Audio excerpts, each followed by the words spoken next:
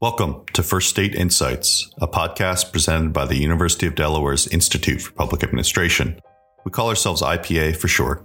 My name is Troy Mix. I'm Associate Director at the Institute and your host for this episode.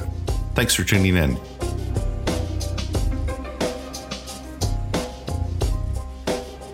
On today's episode, I'm joined by the authors of Calibrating Public Accountability, which is a March 2021 book published by Cambridge University Press as part of their Elements in Public and Nonprofit Administration series.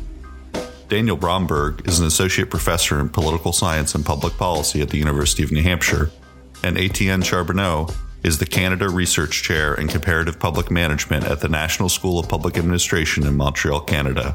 Subtitled The Fragile Relationship Between Police Departments and Civilians in an Age of Video Surveillance, the book examines the implementation of body-worn cameras and the expectations that police and civilians have about the release of footage.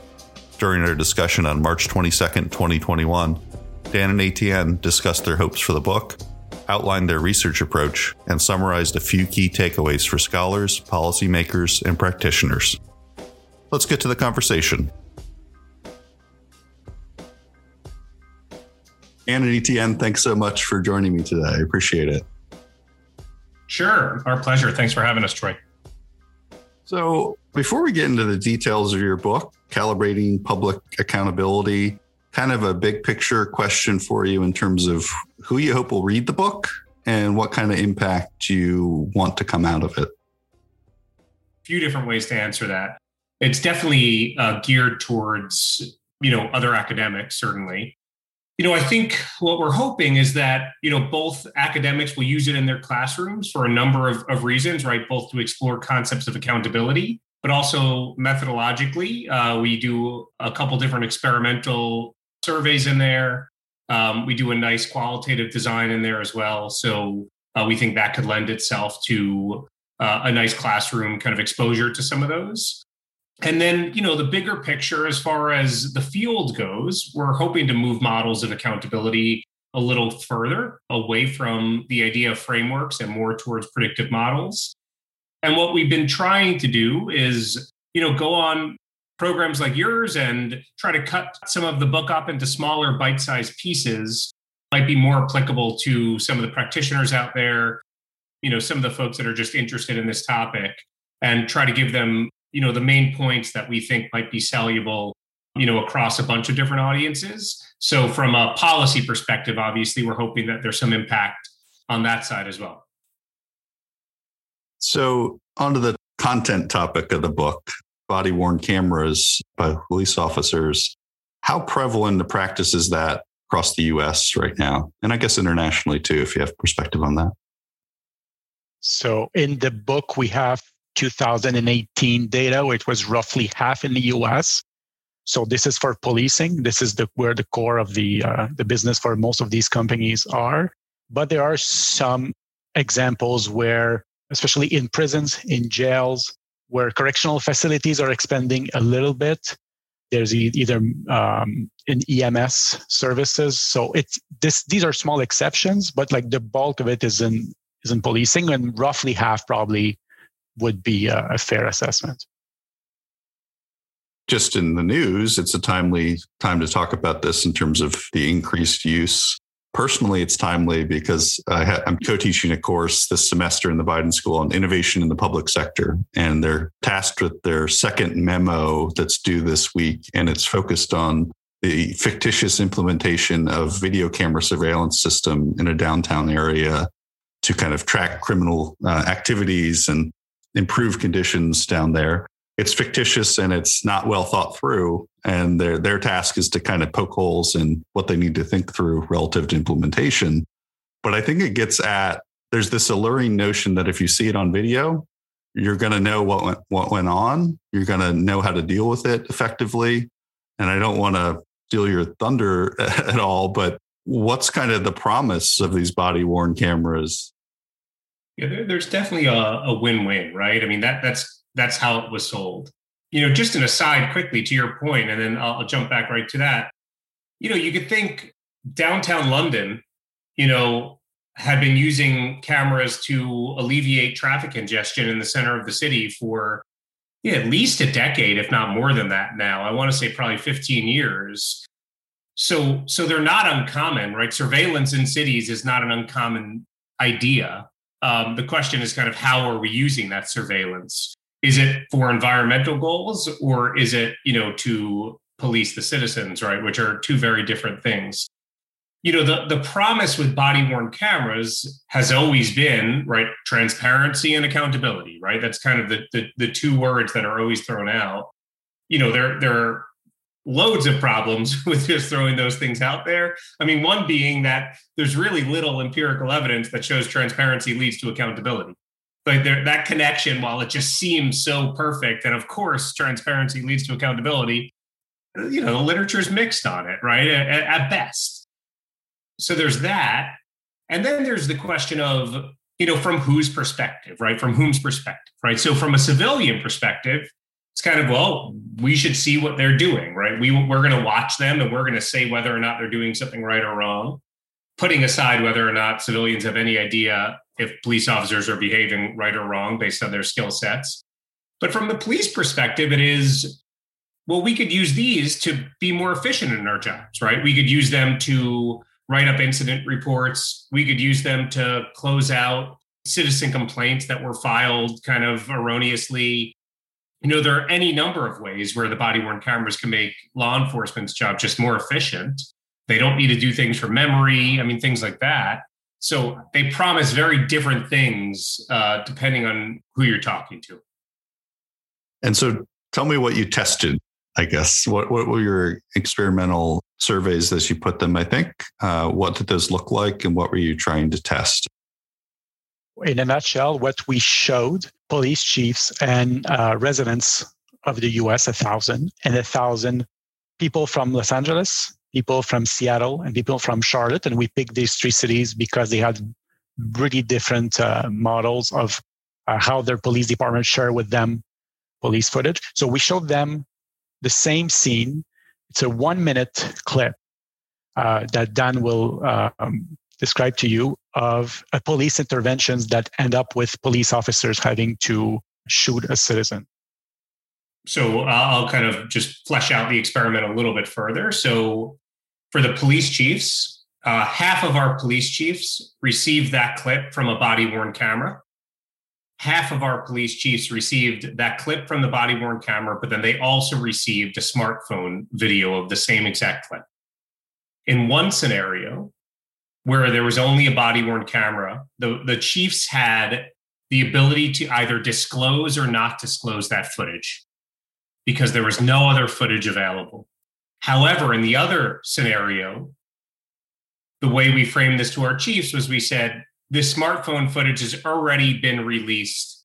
It's circulating in the media. Now you have an opportunity to either disclose or not disclose that body-worn camera footage. And we set it up in such a way that we were asking them for their policy opinion for a colleague who lived in a neighboring jurisdiction or worked in a neighboring jurisdiction. So they wouldn't necessarily default to their own law enforcement policy. And then for the civilians, we had 4 groups. One group received that same body-worn camera footage and a very detailed explanation from the police chief in a press conference. The remaining 3 groups received the exact same detail of the press conference. However, instead of seeing the video, they were given one line that was changed as to why they were unable to see the video. So in one scenario, it was due to mental health situations. In one scenario, it was that the officer failed to activate the video. And in the last scenario, it was that the law enforcement agency was going through an internal investigation and that eventually the video would be released. So we were trying to get a sense of how these different scenarios would play out and then what their policy preference would be for that footage. In terms of the policy preference, how did the public's preference and the police chief preference, how did they differ across the board? So when you look at them generally, they're fairly similar. However, for these 4 samples of residents and citizens that we surveyed, if you look at white people in one group, usually Like their preferences are pretty close to the police chiefs, with one exception, but they're pretty close. The biggest gap is that police chiefs overall tend to not want to share the footage right away. As of minorities in the US at large, and these three cities, the proportion of them that want to see that raw footage right away is higher, and higher than the white people from the same samples. So there's not one model that everyone wants, but if you're a white person in one of these samples, usually there's more of them that are okay waiting for the result of the internal investigation. And many times the internal investigation takes 2, 3, 4 months to come in. Yeah, I mean, to be clear, a plurality of every group was willing to wait for an internal investigation to take place as their preference. Their preference, policy preference options were either A, it's never released, B, it's released after an internal investigation, 3, a narrated version is released, or where am I at D maybe? I think I'm using numbers and letters there. And the fourth scenario was that it's released immediately. The raw footage is just released immediately. Those were the options that the civilians had. And a plurality of every group, so that's people of color or white people and police chiefs, were all looking at releasing that footage after an internal investigation had taken place. Now, for people of color, that plurality did drop, a little bit, but it still was, more than any other group.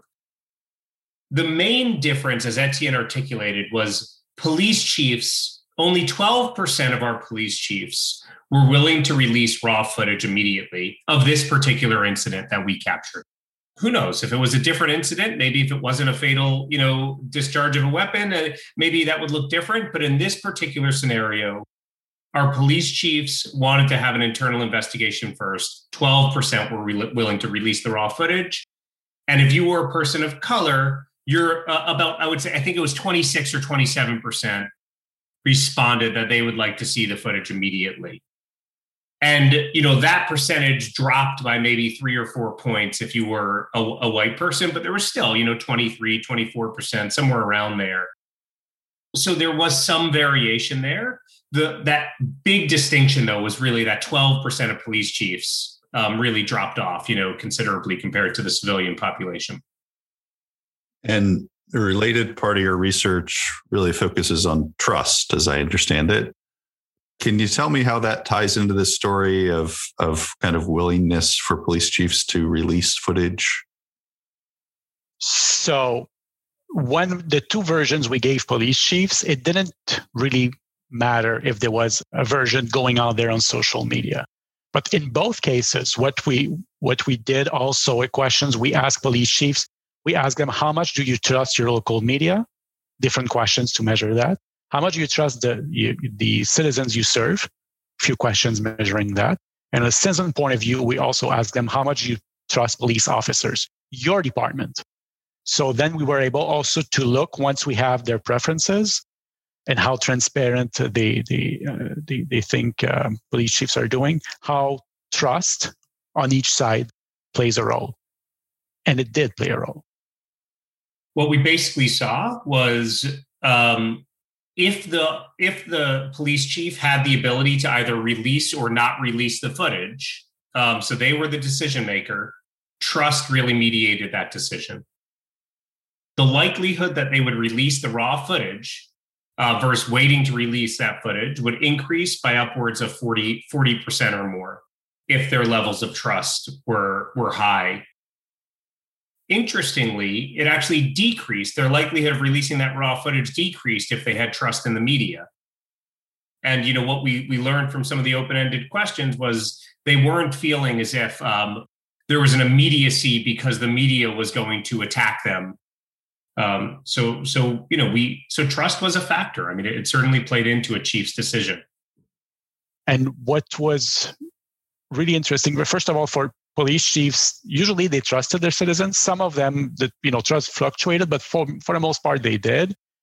When it comes to citizens, and residents of these four, like Americans at large in these three cities, what was striking, and I entered, I was responsible of that small part of the research, like we split it up. As I was entering the numbers, you would go white people from Charlotte, white people from LA, Seattle, US at large. At a few decimal points, the same scores across the board. And the same thing when you look at people of color throughout all these places, the scores were a bit lower, but again, they were almost identical across the board. And so were the preferences. So there was really, there was some differences between white people, people of color, but there was a really large consensus there throughout the US. And that really clashed with how many ways local police forces chose to manage all the decision points when it comes to body-worn cameras. You're saying on the policy front that there's very different policies between not just these agencies, but across the board in terms of when footage is released, but there's similar preferences across the board. So there's a mismatch between those policies and the preferences. That's exactly right. For us, that's one of the key takeaways when we're thinking about this. There was recently the George Floyd Justice and Policing Act just passed the House. So it was early March of this year. And it creates a funding mechanism for local police departments, but mandates that federal police officers wear body-worn cameras. And there's quite a distinction between what they mandate for those federal police officers who are wearing the body-worn cameras versus what they request for local police departments to do. Federal police, the disclosure is really pretty open to the public. You have to get permission from anyone who's captured on the footage. So they would have to say, yes, we're open to this being disclosed publicly. But if that's the case, you would go through a traditional Freedom of Information Act request, and they would release it. At least that is the spirit of the law. And, obviously that doesn't always get implemented that way. Whereas at the local level, it's pretty much silent. It is dependent on all state level Freedom of Information requests. And there have been some court rulings that are saying body-worn camera footage needs to be used or utilized like any other public document. So it has to be, part of a Freedom of Information request. However, there's a push to make it part of a personnel file, which would really change that, right? And if it's in someone's personnel file, it would no longer be subject to the same type of disclosure. So yes, we are seeing a localization of the policies. However, there's a nationalization of the preferences. So you point to potential approaches then to have national policy that sets some standards. Are there other things at the state and local level that you think, not a model policy per se, but you need to consider these factors as you're implementing body-worn cameras? What does that piece of the pie look like? So for me, probably the most important thing that states and localities could do is to use this footage for training opportunities. We're collecting this data now. I don't see this going away, right? It seems as if, that train has left the station. So I'm not necessarily set on a disclosure policy, right? I'm not there yet, and I don't know that we necessarily should be. I think that this is a longer conversation as to the purpose of body-worn cameras. And I don't always think civilians should have full access to everything, but I think it's more complicated than that.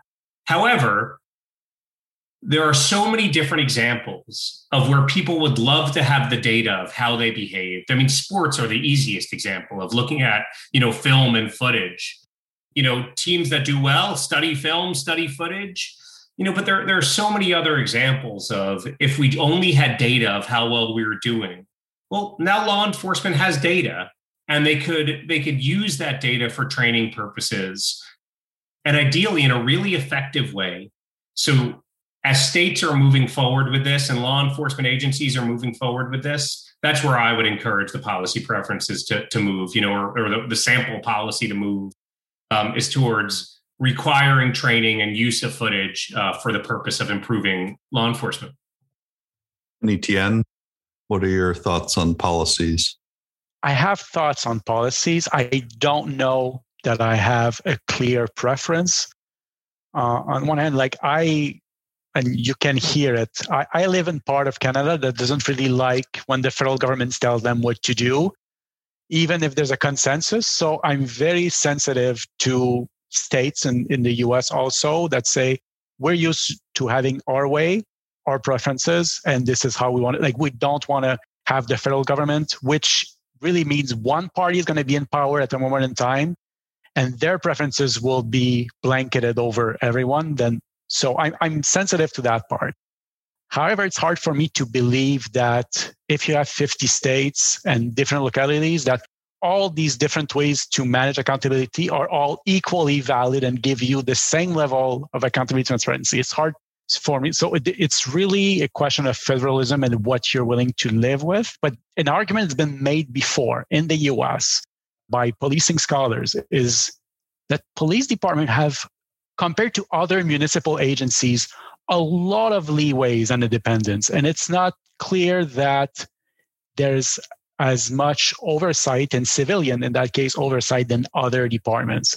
So a case been done before from this professor at NYU, Friedman, that police department don't have the same levels of accountability because of the professional nature of what they're doing, where sometimes elected officials, they kind of defer to them a lot more than maybe the urban planning department or the HR department or other ones. It's not that they're out of control and it's not a hotbed of feudalism deciding everything, but they do have a lot of leeway. And in our case, it's not clear that even in LA, the way, and we see value in just having a scene and explaining this is why the officer is doing such and such right now. We see that, Dan and I think we see the value in this, but that was not even the most popular policy preference in LA where they're doing it. So just because you have a policy at the given time in your locality or state doesn't mean it reflects preferences. So I don't know where I land yet. I should, but I don't yet. And I'm not sure we know what's the best model. What's next for you both? Do you have a follow-up project? So, there's also organizational trust embedded in here, which we didn't really look at too much. So there's probably something that's going to be coming out on that soon. There's also that black box, right? So what happens when that police officer responds to a civilian complaint? It seems as if body-worn cameras are really active in that relationship, and that civilian law enforcement interaction is, of a great interest to us. So digging into what that looks like is something we might pursue. And Etienne, I'm sure, will share the potential of moving this surveillance idea on body-worn cameras beyond law enforcement. So I'll let him jump in on that. Yeah, so this is what I've been pushing Dan hard, because I think sometimes when body-worn cameras, we forget for a moment that police officers are public servants. This is where it's at the moment. There's no reason why it would stay there once the technology is there, especially related to trust. Police officer, although there may be gaps between different segments of population, overall they're pretty well trusted still. But public servant, especially federal public servant, there are parts of the country, and the countries, it could be Canada or the US, where they're not trusted as much.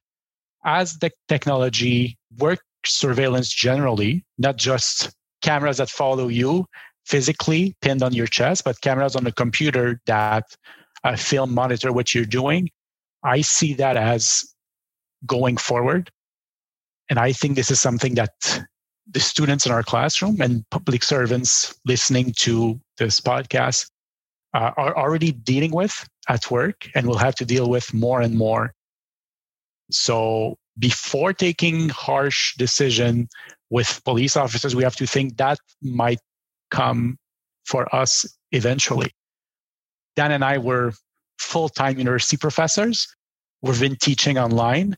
I take for granted that one student could be recording the whole interactions we have with them. They easily could. And there have been scandals recently where it happened. And if it happened and it for some reason I said something that could in that case, not physically hurt, but like hurt mentally someone, would I want my employer sharing the footage right away? Would I want to wait until an internal investigation before sharing? These are all questions that will come for us. So police officers, maybe it's like if you don't have one in your family, or if you didn't grow up knowing them in little leagues or anything like that, maybe it sounds like foreign to you, but they're public servants that are being closely monitored now. And I see this as technology making it easier, and it's already there in other fields outside of policing. Yeah, that's a really good closing perspective as I stare at the Zoom camera here, talking with you both. And I really appreciate you both taking time today and unpacking the book a little bit. I hope people will check it out, and I wish you good luck as it rolls out. Thank you both. Excellent. Thank you, Troy. Much appreciated.